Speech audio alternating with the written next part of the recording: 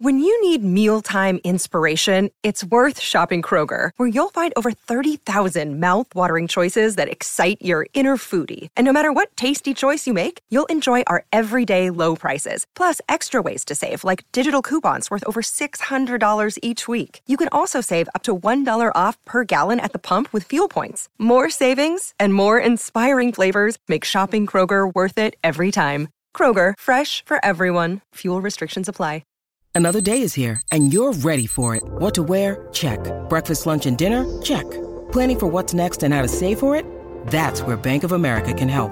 For your financial to-dos, Bank of America has experts ready to help get you closer to your goals. Get started at one of our local financial centers or 24/7 in our mobile banking app. Find a location near you at bankofamerica.com/talktous. What would you like the power to do? Mobile banking requires downloading the app and is only available for select devices. Message and data rates may apply. Bank of America N.A., member FDIC. Zulgad and Collar. And gentlemen, let's start here. The biggest thing is that what we want to do is we want to get work done against a good team, okay?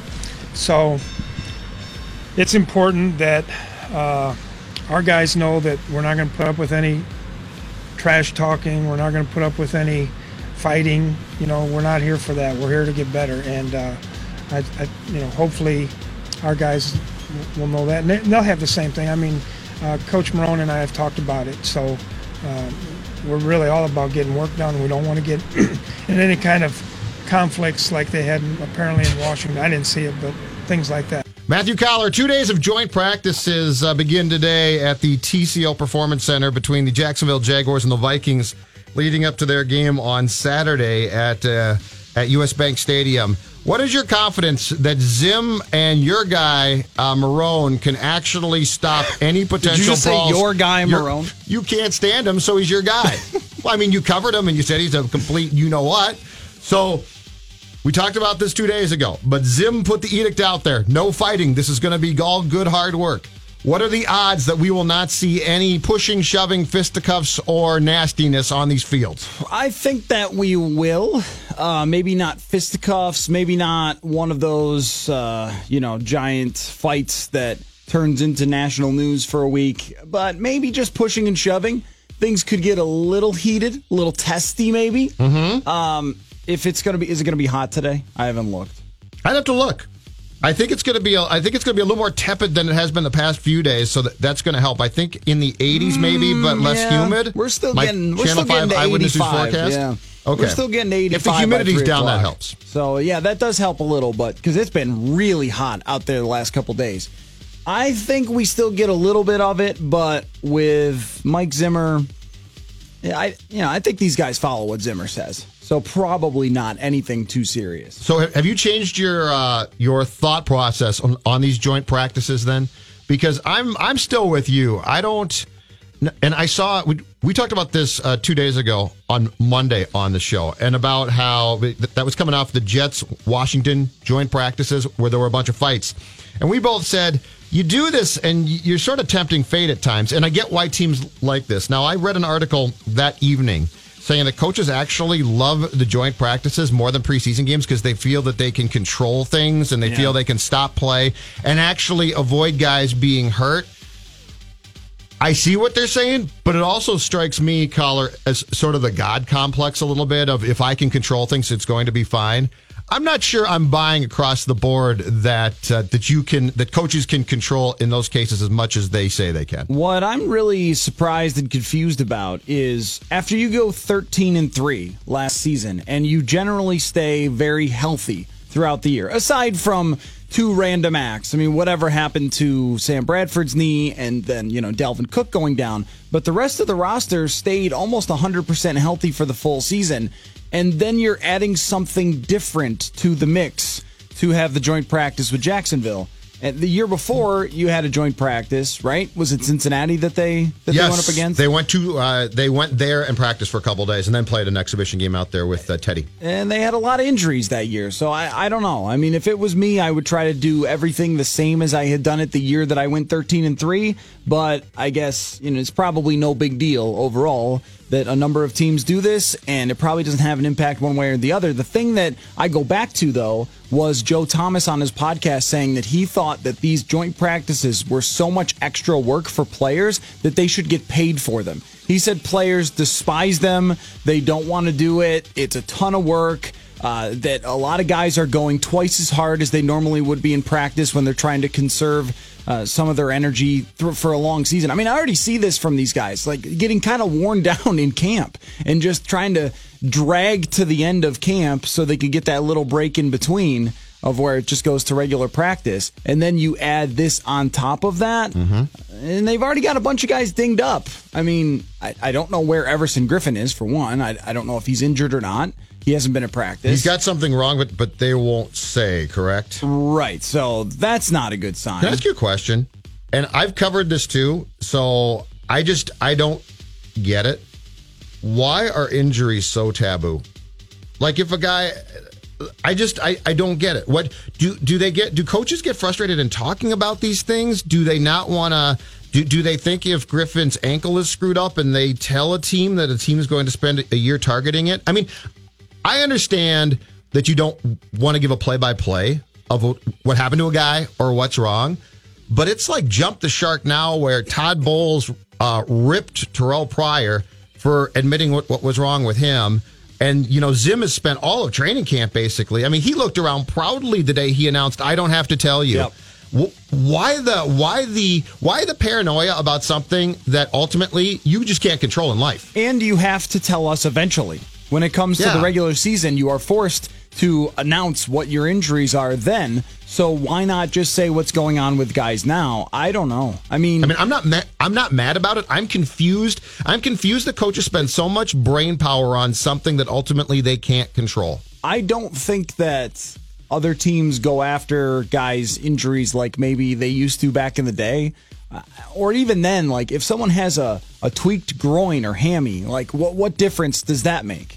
If you don't put that out there. But okay, all right, if you don't want to do that, then we just speculate about everything. But so I don't know what's going on with Everson Griffin. Mike Zimmer would only say yesterday, I don't talk about injuries, but he's close, don't worry, or something. It was like, is he watching us right now? And by the way, Mike, you're not worried about it. You're just curious because he's not taking part. And that's the only way you can kind of figure out what's going on is just to sort of, you have to still ask and you have to sort of gauge those reactions from Zimmer. But the thing is that the point is just that they have already guys dinged up. Sure. Stacey Coley wasn't practicing yesterday. Rashad Hill wasn't practicing yesterday. Is Barr still out? Anthony Barr was back yesterday, so I would expect that he'll probably play in this upcoming preseason game, and then we'll go from there. But when you already have guys dinged up a little bit, and then you're going in a hard joint practice where they're kind of turning it up, there's that opportunity there for some other guys to get hurt, and any risk of that to me would be too much. So I'm not a big fan of this. Probably overall, it doesn't become a huge thing, would be my guess. Give me your best guess about if this goes as well as possible, Collar. If things work out great, what is the most that the Vikings get from these 2 days that they wouldn't if they just held their ordinary training camp practices? Like what do you get that you say, thank God we practiced against the Jacksonville Jaguars, because if it had been Vikings versus Vikings, we wouldn't have gotten this. The one thing you might get that's nice is just a look at a defense that plays differently than yours. So if Mike Zimmer said this yesterday, that a few of the teams in the league play a similar defense to what the Jaguars do, that they're going to play. So a few teams on their schedule are similar defensively to the Jaguars. So you kind of get a look at how you match up against that type of defense. And it might be the same thing for, on the offensive side, where maybe they have some weapons or a system that you want to try to defend. So you get a little practice at that, because you're not going to get any practice at that in the preseason games. Mm-hmm. As much as we focus on how those go and everything, I mean, look at the defense they were playing against Kirk Cousins the other night. I mean, just like straight man. We call it vanilla. Base defense. Yeah, that's right. The vanilla. Like, they're not trying. They're not scheming. Maybe later in the game they are a little bit to see if some of those guys understand concepts, the third and fourth stringers. But aside from that, I mean, you don't really get much out of it. So this might help you in that way. And then also the two coaches get together and the coaching staffs and they get to say, okay, what worked, what didn't, and what are you guys doing that we can pick up on? Because these two teams don't play each other, and it's AFC, NFC. Right. So they can kind of help each other. At what point today are you going to walk across the field, extend your hand, and welcome Doug Marrone? My hand? I'm going to hug him. Who you covered? Who you're going to give a man hug to a guy who you covered in Buffalo and thought was one of the top 10 National Football League coaches of all time. Clearly one of the best. It goes Lombardi, maybe Belichick. Yep. Throw Hank Stram in, but after that, Doug Marrone. He said there was a quote that he had that he said something like, if I get this team to the playoffs, I'm a miracle worker or something like that with the Buffalo Bills. Now, the story with Doug Marrone was kind of fascinating because he got there and sort of brought a college coach mentality to dealing with the media and things like that. So he was like super enthusiastic. He was trying to be kind of Rex Ryan-y, like his interviews would be fun and he was just, very chatty and everything else. But then something happened with the beat guys in the media. Of course it did. Well, I believe it went to an incident where he said that somebody was going to start and then they didn't. And then one of the reporters called him a liar, which I would never do myself. I mean, I think that's kind of ridiculous to do that. But I agree with you. I mean, a lot. Okay, they lie to us constantly. It's part of the gig. It's sports lying. It's actually part of the fun sports lying. Cat and mouse game we play with each other. You tell us something that's not true. We try to figure out what the truth is. Absolutely. It's a lot of fun. So I mean, Zimmer can't always tell us the truth. I would never call him a liar, right? But because it's part of the game that we play. However, that seemed to really turn things the wrong way. And then when there were a lot of struggles with him managing his team, he had players who were kind of going rogue or, going against things that he said. He lost track of when a player was in a game once and left a star player on the sideline for a half. What? Jerry Hughes, I believe, was the player, was supposed to be taken out for a couple plays to cool down after he'd gotten in a little bit of a scuffle. Sure. And he ended up missing the whole half. And Marrone basically said that he just lost track of him. And it was like, excuse me? You lost track of a star pass rusher? So there were, I can't remember every incident, but Fred Jackson, who was a veteran running back, called him out over practice schedules. He and Hughes got into it in practice. I mean, it ended up being kind of a bleep show as we went along. How do you lose track of a player? I mean, I get how you lose track of a scrub player, but how do you lose track of a guy who's actually vitally important to your team? And then there were just a large number of punts from the other team's 35-yard line that just drove everybody crazy. So it's not as bad as losing track of a player. So at one time, it was never that we thought that Doug Marrone couldn't coach football or didn't know football, because I think he really does. I think he is a very, very smart football person. It was the game management and then the player-person management that he really struggled with, and then struggled even more when he got criticized. And some of these guys, I mean, Zimmer is almost the same way here. If you're a coordinator, the only time anyone comes up to talk to you is to go, hey, coach, tell me why Xavier Rhodes is real good. And you're like, oh, I'm the defensive coordinator. That's all they're asking me today. That's great. Well, Xavier is very tall and very fast. He's great. When you're the head coach, it's that you are the magnet for criticism for everything that happens to the team, whether it's your fault or not. And I don't think that he liked that. Maybe his second time through, it's different. Maybe the Jacksonville media is a lot less harsh. He took over a team that hadn't made the playoffs in, I think at that time, maybe a decade or more. So maybe it's a little different situation. We're not going to bro hug. But I'm basically hearing you say he doesn't have people skills, which is okay if it's just with the media, but if it's with your players, that becomes a problem. Yeah, it was both. In Buffalo, it was both. Like Zim doesn't care about the media, which I'm fine with, but I feel in the locker room he is liked and respected. And so that's all that ultimately is important, is that the players like him. Well, I think that... Or respect him. Not even like him. Respect him probably is the best word. I think he learned. I think Zimmer learned from his experience in 2016 of certain things that he can and cannot draw from Bill Parcells these days.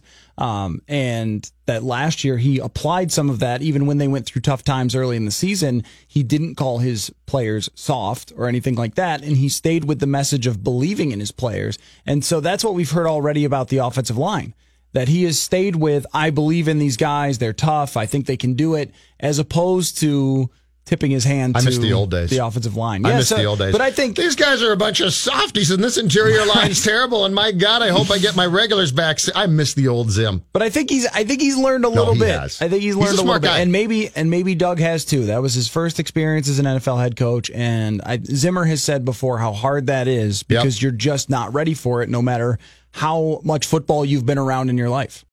Yeah, Kyle Rudolph. Yeah. Can you answer what are his yards after the catch? I'll give him 6'8", and so I'll give him the 2 yards when he falls forward. but beyond that, what are his yards after the catch? And second question is what are the chances that the Vikings might trade one of these defensive backs or someone who isn't going to start for us for an offensive lineman?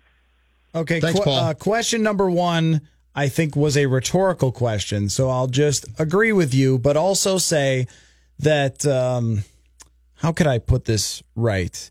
Maybe you're dating someone and you just can't stop focusing on their shortcomings.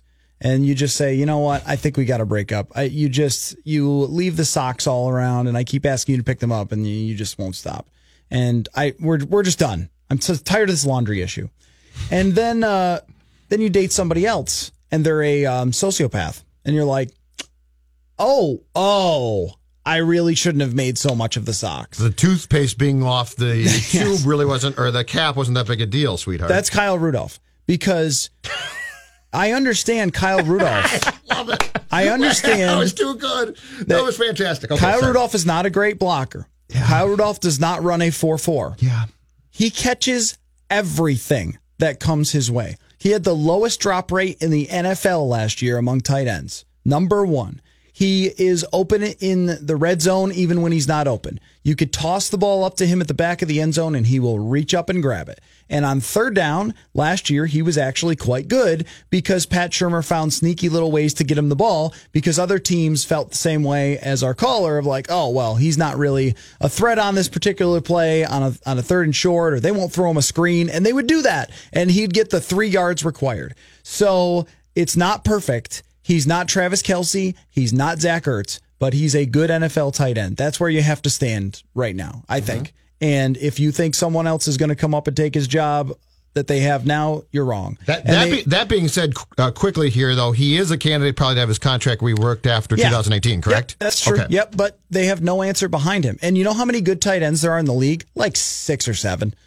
Of all the tight ends in the league, ones who are effective in even some way or another, there's only a couple. But the ones who are really good get so much pub that it's kind of like the bikini models or whatever who also have like MBA from Harvard, like they get on the magazines. So you're like, oh, I just want one of those. You're like, well, look, I get that, but she's probably not going to date you. So, right, yeah, you got no chance. Yeah. So you should probably just focus on being happy with the person that you have. Is Kyle in the next in tier 2 then? Yeah. Oh yeah. Yeah. 100%. So it's tier 1 with the Gronk is number 1. Yep. Ertz is number 2. Kelsey's number 3. Delaney Walker is probably right after that from Tennessee. And they're all tier 1? Easily tier 1. And then tier 2 has past Rudolph. That though is Kyle Rudolph. Sure. Like he's probably your 7th or 8th best tight end in the league. So when you get upset that he's not running after catch, remember that he caught it. Because a lot of the other tight ends are not open, don't catch it, and are not a red zone threat. So there's the big Kyle Rudolph answer. All right. When it comes to making a trade, well, they made one last year for a cornerback in Tremaine Brock. So even though he made no impact on the team, that was a trade that they made. Trades toward the end of camp are always possible. And I don't see a very good offensive line answer right now in Tom Compton or Danny Isidora or Aviant Collins. I don't think any of those guys are starting players in the NFL at this very moment. Isidora maybe has the best chance there. So, yeah, I don't know about trading a 1-for-1, but if somebody is going to cut a veteran guard and they call around and they say, look, will you give us a 6th?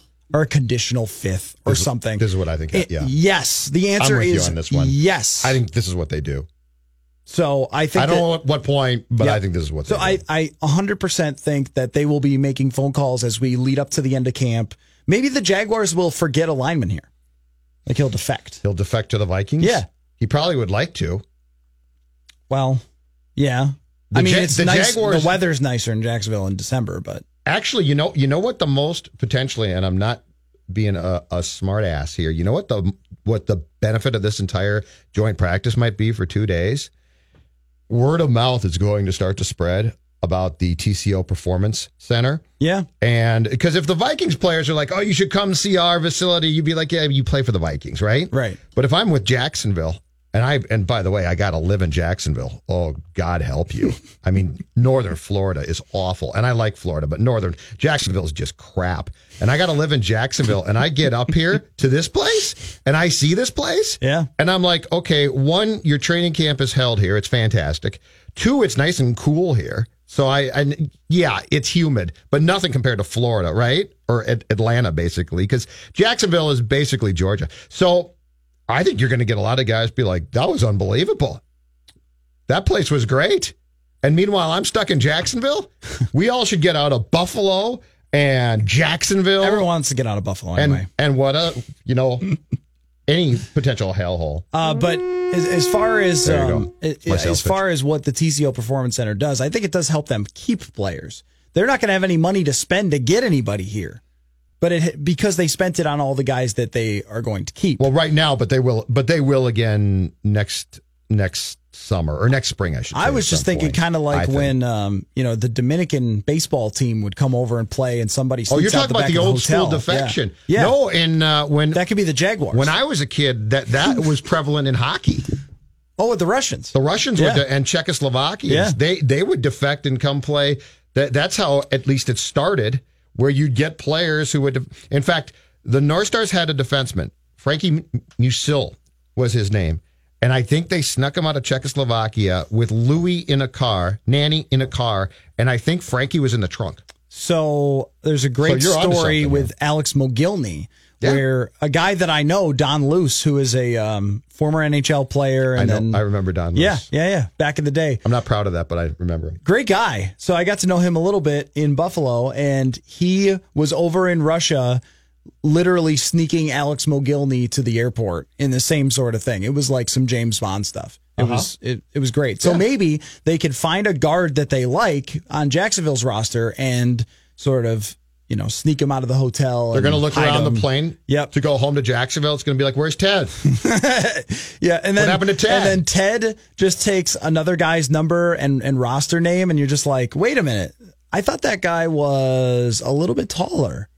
Like Cedric Lang, he looks a little different today. He looks a little more stout than he did yesterday. That's not Ted.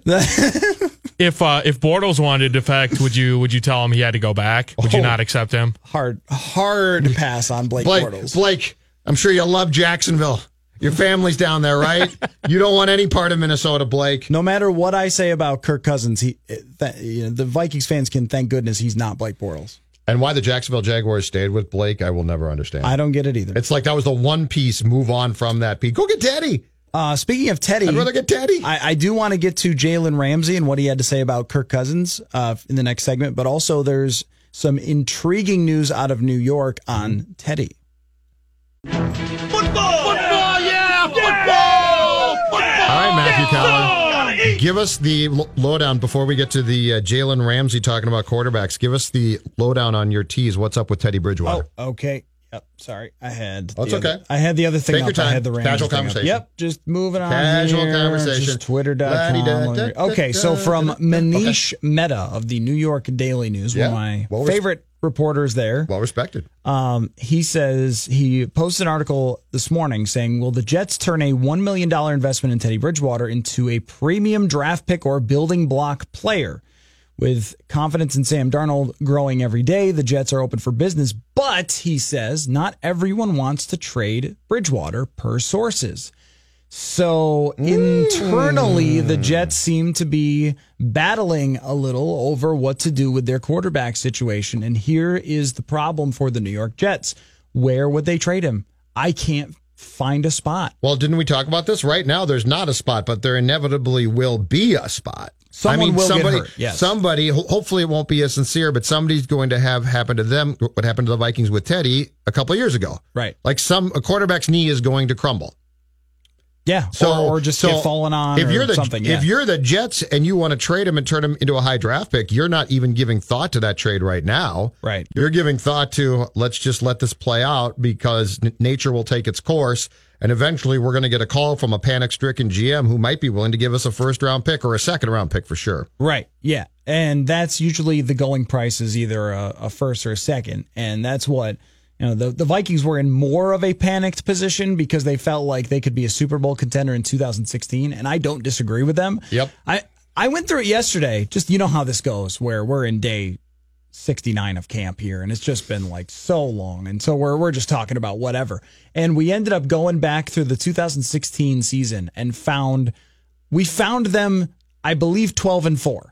Like if a bunch of small little things hadn't happened, they could have been 12-4 in 2016, or at least 11-5. Yeah. So if you remember the crazy kick from Matt Prater, that's one. Yep, they win that game against Detroit. The late game interception against Detroit, that's 2. Yep. The late game interception against Washington, that's 3, right off the top of my head. Yep. So you could have been right there, at least 11-5 on just those 3 plays. Well, they legitimately, in 2016, they legitimately lost how many games? They legitimately lost at Philadelphia when they were 5-0 and Mike got mad. That was a legit loss, if I recall correctly. They legitimately did not try and or gave up and or something weird happened against the Colts. Yes. So to pull that game out would have taken a complete reversal of that entire team. So that's 2 legit losses. I think the loss at Green Bay for sure. But there were not, there were a lot of close calls, and you're right, they could have easily swept Detroit. Yeah, so easily. Anyway, that just sort of justifies what they were thinking, and maybe another team would be thinking the same thing. I mean, even the Jaguars, they seem to be committed to Bortles, but if he got hurt, they would be the exact type of team who'd want to trade for Bridgewater. But if they're going through this, Sam Darnold was the youngest of all the quarterbacks to come out. Yep. There isn't really any reason to rush him. Well, that's what I was going to ask you. So if you were the Jets, would you rethink this and think Darnold looks good so far? But you're right. There's no reason. There is this whole notion of having to rush first-round QBs to me is an unnecessary thing. Like, you don't need to do it. Everybody now is convinced, oh my God, if my first-round rookie quarterback's not playing by week 4, it's all gone wrong. But that's not true. Would the Jets be wise to say, you know what? Teddy's playing really well. Let's make him the starter. Let's give Darnold time. And eventually Sam will start. But what's the very worst case? Teddy comes out and plays fantastic and starts 16 games. Yeah. Sam Darnold doesn't have to start. And I am convinced that for the majority of rookie quarterbacks benefit from not having to play because, as Polian talked about, and he's right, there's so much going on behind the scenes with meetings and strategies and stuff that if you just spend the entire rookie year as a quarterback learning, it's not a bad thing. It's not an evil. The tightrope that they have to walk is that Teddy Bridgewater's value might be at its highest right now. He was really good the other night. Not just like okay. He was really good. He was driving the ball. He ran at one point. He looked comfortable in the pocket. He was patient going through his reads. He was accurate, and that's what they've seen every day in training camp. So he's been really good. But you don't know what it's going to be like in real games still. So if he struggles or he has another injury or the knee just doesn't hold up, and after 5 games of starting, then whatever value you had just went entirely in the tank. So they're kind of playing this weird game of chicken with trading Teddy Bridgewater that they might miss their opportunity entirely if it doesn't work out. Yeah. Or if he came in and played really well, but they lost a few games and they wanted to turn it over to Darnold and then someone else got hurt, they might have an extremely valuable asset. But then there's the other part of you got to do it soon enough where he's going to be able to learn the offense and play in it. Mid-season, you remember Carson Palmer going to the Raiders, right? Yeah, mid-season. Mid-season is a disaster for a quarterback, but you could do it 2 weeks before with somebody who's really smart like Bridgewater. If you're the Jets, don't you play that game out? Like, I take my chances. And if his knee goes, it goes. But I think if I'm the Jets, I'm very tempted to say, let's just play this out. And if it's a game of chicken and we lose, we lose. But I would be tempted to start him. And I would be tempted to see, hey, if he plays well for a season for us, that's great. The other team I think that might come calling at some point here because they've left themselves in a terrible position and they're a team that's expected to do a lot. It's the Rams.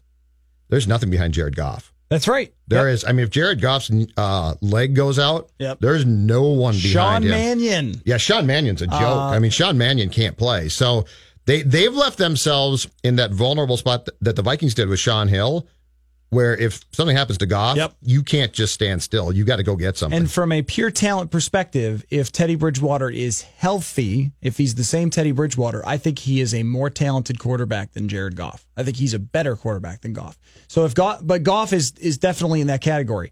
The team that is on our NFL network right now, Cincinnati. I mean, who's behind? And by the way, we Andy are watching. Dalton. Yeah, we are watching a replay of Chicago and Cincinnati because football. Let me just tell you what. Jalen Ramsey, who's not coming because he is suspended by the team for this week of practices for calling out local media. Oh, okay. Matt Barkley is their backup. So, yeah, exactly. So good luck with that. Yeah, Matt Barkley's good. Yeah. 8 touchdowns, 18 picks for his career. So, yeah, if Andy Dalton goes down, that's a team that could come calling. On Kirk Cousins, in a GQ article where they just asked him about a bunch of quarterbacks, he said, quote, I think he's good. I think he's a winner. I think he's a hell of a competitor. Coming off the play action, he's the best quarterback in the league. Play action passing, he's a hell of a quarterback. That's what he says about Kirk Cousins. Now, if you think, well, he's just saying nice things about everybody, I could tell you that is not true, because in this same article, he demolished Josh Allen and said, I think Josh Allen is trash. He said, I don't care what anybody says, he's trash, and he's going to show it too. By the way, me and Jalen Ramsey might be the same person. That's a stupid draft pick to me. This is what he said. This is a stupid draft pick to me. We play them this year, and I'm excited as hell. That's what Jalen Ramsey said. He said that he thinks that Joe Flacco, quote, sucks, and that they should play Lamar Jackson. So he's not elite? He says that Aaron Rodgers and Tom Brady are great. Tyrod Taylor is better than people think. That's probably true. And Matt Ryan is overrated. Now, that's where I might diverge a little bit, but Does he explain why he thinks that about Matt Ryan? I'm missing that part of it because it's a really long article where he goes through a bunch of different people. Go back and tell us what he said about Cousins again. He said that Cousins is the best play-action quarterback in the league, which is backed up by... that's going to help. That's going to be good. It's backed up by his numbers. But, okay, so he thinks that Julio Jones makes Matt Ryan better. He also thinks Antonio Brown makes Ben Roethlisberger better, which I agree with both of those things. Any elite wide receiver is going to make you better, especially with Roethlisberger in his later career. I think has played worse. Yeah. But Antonio Brown has made up a lot of the difference. So Jalen Ramsey, the most honest man in sports, taking the crown from Mike Zimmer here. Hey, how you doing, guys? Outstanding. First game preseason. Yes. I loved how Mike Hughes looked. He played the part. He looked like he's ready to go. He was tight on coverage. Only thing I didn't like was he couldn't shed some blocks on some run plays. I liked Brian O'Neill. His first series, somebody blew a missed block on an A gap blitz. I don't know if it was the guard or O'Neill, but after that, O'Neill stuck like flypaper to all his blocks. And remember back when Trey Waynes was in his rookie season, when they played the first game of the season, first preseason game against the Steelers, and Roethlisberger threw deep. Trey Waynes was beat by about 20 yards for a touchdown. Mm-hmm. That's still his weakness. He's better on run plays, but hopefully he gets better this year with some deep passes. But so far, and then Kirk Cousins throws a couple lasers for completions. I like the way we look in that first preseason game. What do you guys think? Thanks, Bob. I agree with your assessment of the two rookies. Yeah, no, I think that they both could start. I mean, I saw somebody write, and I forget who it was, but I saw. Whoa, the second did you just say what I think you said? I did. Mike Hughes, I'm not surprised by. Did you just? I did. Yes. What happened? They could both end up starting. Rashad Hill started out the preseason with an illness, and then he did not play very well the other night. Just the other day, after they get back for practice, he gets carted off the field with what appeared to be some sort of lower left leg injury. Of course, we don't talk about injuries, but since I saw him testing the lower left leg, I'm going to go ahead and guess that was it. And he's a good fill-in player, but not as talented as Brian O'Neill. So even if Brian O'Neill was a little bit behind on some of the technique or putting on the weight, whatever else it might be, they might just say, look, he's so much better at getting out into the second level. And if he's holding strong on these pass protection drills that they're doing and stuff like that, they do one-on-one drills almost every day, and he has gotten so much better as they've gone along. It's very possible he could start, and I totally agree. He was really good the other night against second team. He was not facing Von Miller, but he was really good. He didn't allow a single quarterback pressure. So, that's possible. And of course, yeah, the first team looked great, but it should. I mean, or if it didn't, it wouldn't matter. If Cousins had thrown 2 picks on his first 2 passes, I would have said it doesn't matter. So that means when he makes a great throw to Stephon Diggs, I also have to say it doesn't matter. But that's been a lot of what we've seen in camp is he and Diggs have really been on the same page. I've got to stop you on the rookie right tackle and back up a little bit here. I think it's possible. Okay. And I understand that he's looked good in practice and he's most importantly improved. But if you put him in a regular season game at that position and you've got an upper echelon end there going against him and you've got a team that's scheming on defense, don't you think it's too much? It might be, but I also don't you think, and I'm not saying Rashad Hill's great either. I thought we were going to give Neal time to develop here, and that seems to me to be a drastic step to decide he could play week 1 or week 2. It would be, but another part of it is that he's taken big steps forward from where he was at the end of college. And if you're talking about skill, like pure skill, pure talent, athleticism, all those things, it's not really close between the two guys. There's a reason why one guy was an undrafted practice squad player, Rashad Hill, that they ended up going out and getting. And found Jacksonville, right? Yeah, and found a gem. Like to get a guy who can play on your team and not be terrible and potentially start off of somebody else's practice squad is a great find. But O'Neill is the more gifted player. So even if he is a little bit behind, he could sort of play himself into it as long as he doesn't have his confidence implode, which he doesn't seem like that type of person. All right. Talked to him a number of times. He doesn't seem like that type of person. Because we don't want a TJ Clemmings repeat here. No, yeah. I mean, TJ Clemmings was ruined as a player. I think this might be a different guy than Clemmings, but that is the big concern. Now, if you look at the schedule, I think schedule matters for all this. If you were talking about the interior offensive line, DeForest Buckner could eat your soul. He's one of the best players in the league for San Francisco. But on the edge, they don't have an edge rusher that has 15 sacks or something. So, okay, you really face your biggest challenge when it comes to Philadelphia in week 5? That's the first time. That's the Sunday. Is that the Sunday game after the Rams Thursday? Yes, that's the first time. That's the first time. Just looking at their schedule and who they play, where I would be actually really concerned for Brian O'Neill based on who he's going up against. Unless I'm missing someone. I mean, Green Bay doesn't have an edge rusher. Mike Daniels is their guy. They don't have an edge rusher where you go, oh my gosh, he's going to get eaten alive.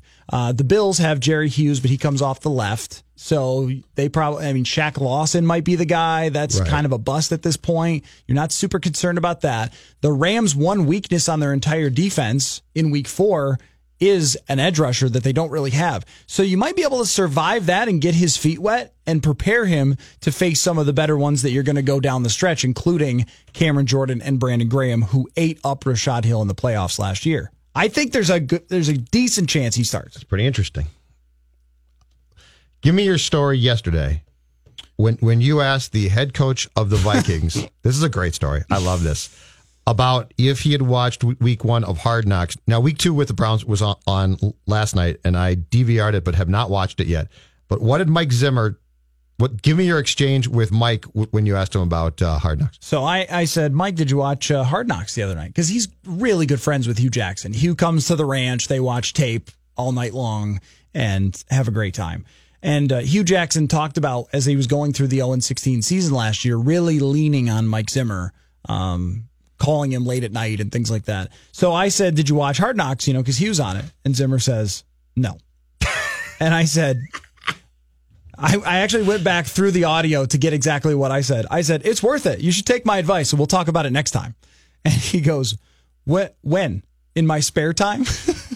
And then after that, he said to me, well, when did you get time to watch Hard Knocks? And I said, right after I broke down the tape.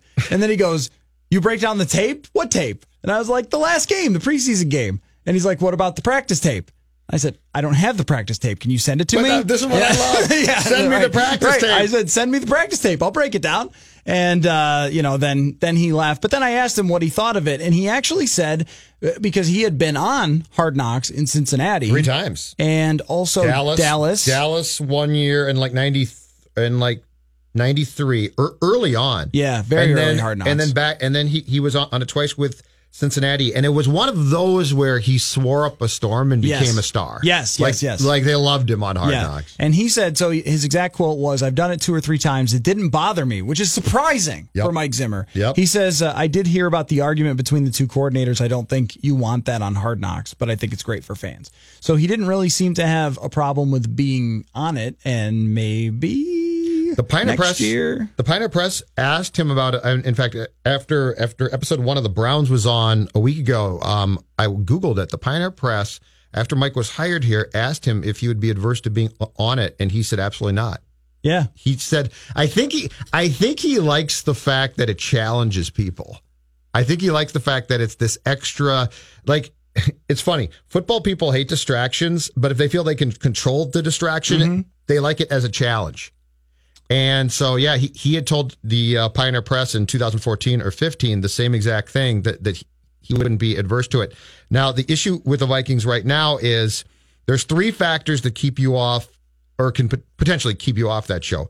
One is you've got a first-year head coach, which the Vikings obviously do not, but they did at that time. The other is you made the playoffs in the past 2 years, and then there's a third one as well. But the Vikings, under the playoff scenario of the fact that they've made the playoffs now in the past couple of years, are exempt from it. I could see if they approached Zimmer about doing it, I could see him saying yes. I don't know I could ever see Rick Spielman saying yes. Yeah, that's true. I think he'd be the guy who'd say, no. I want to fly below the radar, and I don't want the attention. And with Zimmer, though, he knows, or has to at least have an inkling, that him on Hard Knocks, like, everyone would just come away loving him. And really, the thing about Mike Zimmer is when you talk to other people around the league, not just like Vikings players who are going to have to tell you, but even off the record, they might tell you some frustrations in 2016, but just the reputation of Mike Zimmer is so high around the league. People look at him and what he had to go through to get there, and the success he's had despite what he's gone through, as one of the absolute best coaches in the league. And he knows too, with his personality, his football guy mentality, and all that stuff, that on Hard Knocks he's going to be really well liked, and that also it shows a little bit of the hard work. I mean, because they have an hour, they can really spend time with stuff. Oh, it's great development. You know? Yeah, it's fantastic. fantastic. They can really let you know how much it takes to get to week 1 in the NFL. And I think Zimmer would appreciate that, because he probably, and everyone in the NFL probably thinks that on the outside, they don't understand what goes into it all. And that's probably true. And that's why I like Hard Knocks, because you get to see that. And I think, too, Mike's a smart enough guy to know that if he was the head coach on that show, it's a recruiting tool, because I think players would love it. Yeah. Like, I think if you play for the, I don't know, Houston Texans, you'd be like, oh, I like that guy, because there's no BS there. Yeah. And the other thing that I've grown to appreciate about Mike is this. I feel like there's a lot of head coaches who don't learn. Like, they're just, this is my way, and I've always done it this way, and I'm not going to change. I think what we saw a couple of years ago in Green Bay with the meltdown and the players, basically the defensive backs deciding to do their own thing for a series or 2 series. And the fact that he came back and said, I need to learn. Like, he didn't say players are at fault. I'm going to cut guys who don't listen to me, and I'm just mad.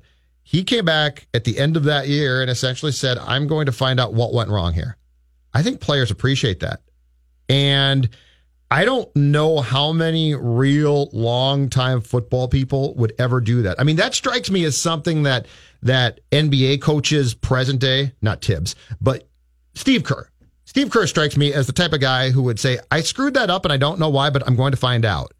for Zimmer to get up at that press conference and acknowledge that and say that I'm going to talk to players and I'm going to find out, to me, was really impressive and really non-old school football type of guy. So Zimmer and I also talked about a little yesterday about like RPOs, and he was sort of scoffing a little bit at, you know, the challenge of facing RPOs, because he was saying like it's not that different from when teams used to line up under center and throw quick routes, just like take the snap and throw it quick over the middle or something like that, and you sort of defend it the same way. But it's really interesting that any sort of trend you ask Zimmer about in the league, or that has even happened over the last 20 or 30 years, he's going to not only know what you're talking about, but he will also know how it's defended. And that is a product of learning and adapting. And defensive coaches, I think it's defensive coaches that you see last the longest a lot of times, like your Dick LeBeau or even Dom Capers. I mean, it sort of ran out of gas, but they also didn't have a lot of talent. But Capers, how old was he? Yeah. Still out there doing it. Wade Phillips, Zimmer's in his 60s. Part of it is that in order to stick around, if you're that old, you probably had to adapt a bunch of times to what offenses do. And Zimmer, I think, has figured out how to carry that over to head coaching. Mm-hmm. And he said time and time again that it took him, and even admitting to this is sort of surprising for a football guy, that it took him 3 years to really know how to do this job. That it's that complicated when it comes to beyond just the football scheme. I buy that completely. In fact, I will give you a media example, and this is going to seem small, but to me, it's the evolution of him as a coach. Do you remember when it was probably his second year, I think, they went in and played Arizona, and Matt Wenzel, who covered the team at that time for the Strib, and I think this was a year before you came here, he had asked Mike something about Terrence's role in the defense, and Mike had dismissed it, and it involved either Terrence starting at safety or playing that position because the Vikings had injuries at the spot. Anyway, long story short, Newman started at safety, and Wenzel was very upset that he felt that he had been lied to. Now, once again, I say it's sports lying, so I don't care. But Zimmer got up to the podium or his next press conference after that and essentially apologized for lying about it. I don't think he does that now. No, and I don't think he needs to. But it's just that stuff. I think as a defensive coordinator, it's a totally different world, and it's a very important job, and you need to do the right things, but you could be a much different person. In fact, a guy that covered the Bengals, and when Mike was the DC there for the Inquirer, told me one time Mike's name came up in a head coaching search, and I forget when it was, but it might have been during the preseason or late in a year. I think it was late, caller. And Zimmer told him, and he's like texted Mike and said, I need to talk to you about this. And Zimmer said, meet me at halftime in the bowels of the stadium and I will talk to you. Like, think about that for a second. Yeah. Like, if you texted Zim now and said, I got a really important question, he ain't going to say, hey, caller, meet me in the bowels of US Bank Stadium and let's talk. So I think it's interesting that he said it took 3 years, because I can completely see that as far as all the intricacies and details and things, and sort of knowing where the head coaching line is drawn as opposed to the coordinator or position coach line. I think it's, so It makes sense. Yep. And he has had to, and maybe we've gotten to that point, that he finally sort of understands the balance of working with the media on a daily basis. It's a lot. I mean, you go from a defensive coordinator stands at the podium one day a week, and they go, so what do you think of the upcoming opponent? Well, they're a good team. Okay. Yep. So what do you think of this player on your defense? Well, he's a good player. And then 10 minutes, and that's it. Zimmer talks to the media 4 times a week, and it's questions about everything all the time. And when you lose, you get even more of those questions and criticisms, and not all of them are going to be right. And that's the one thing where I don't think he's fully understood it yet, and maybe they never will. Mm-hmm. And maybe all of us just hate to be criticized anyway.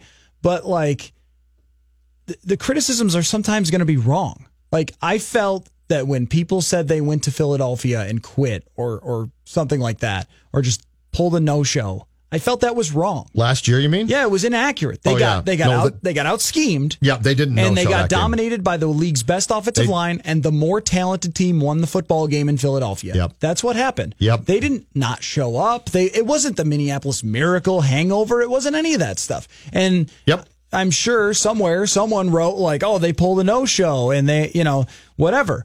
But the reality was, the other team had more talent on the offensive and defensive line, and that's what ultimately won out.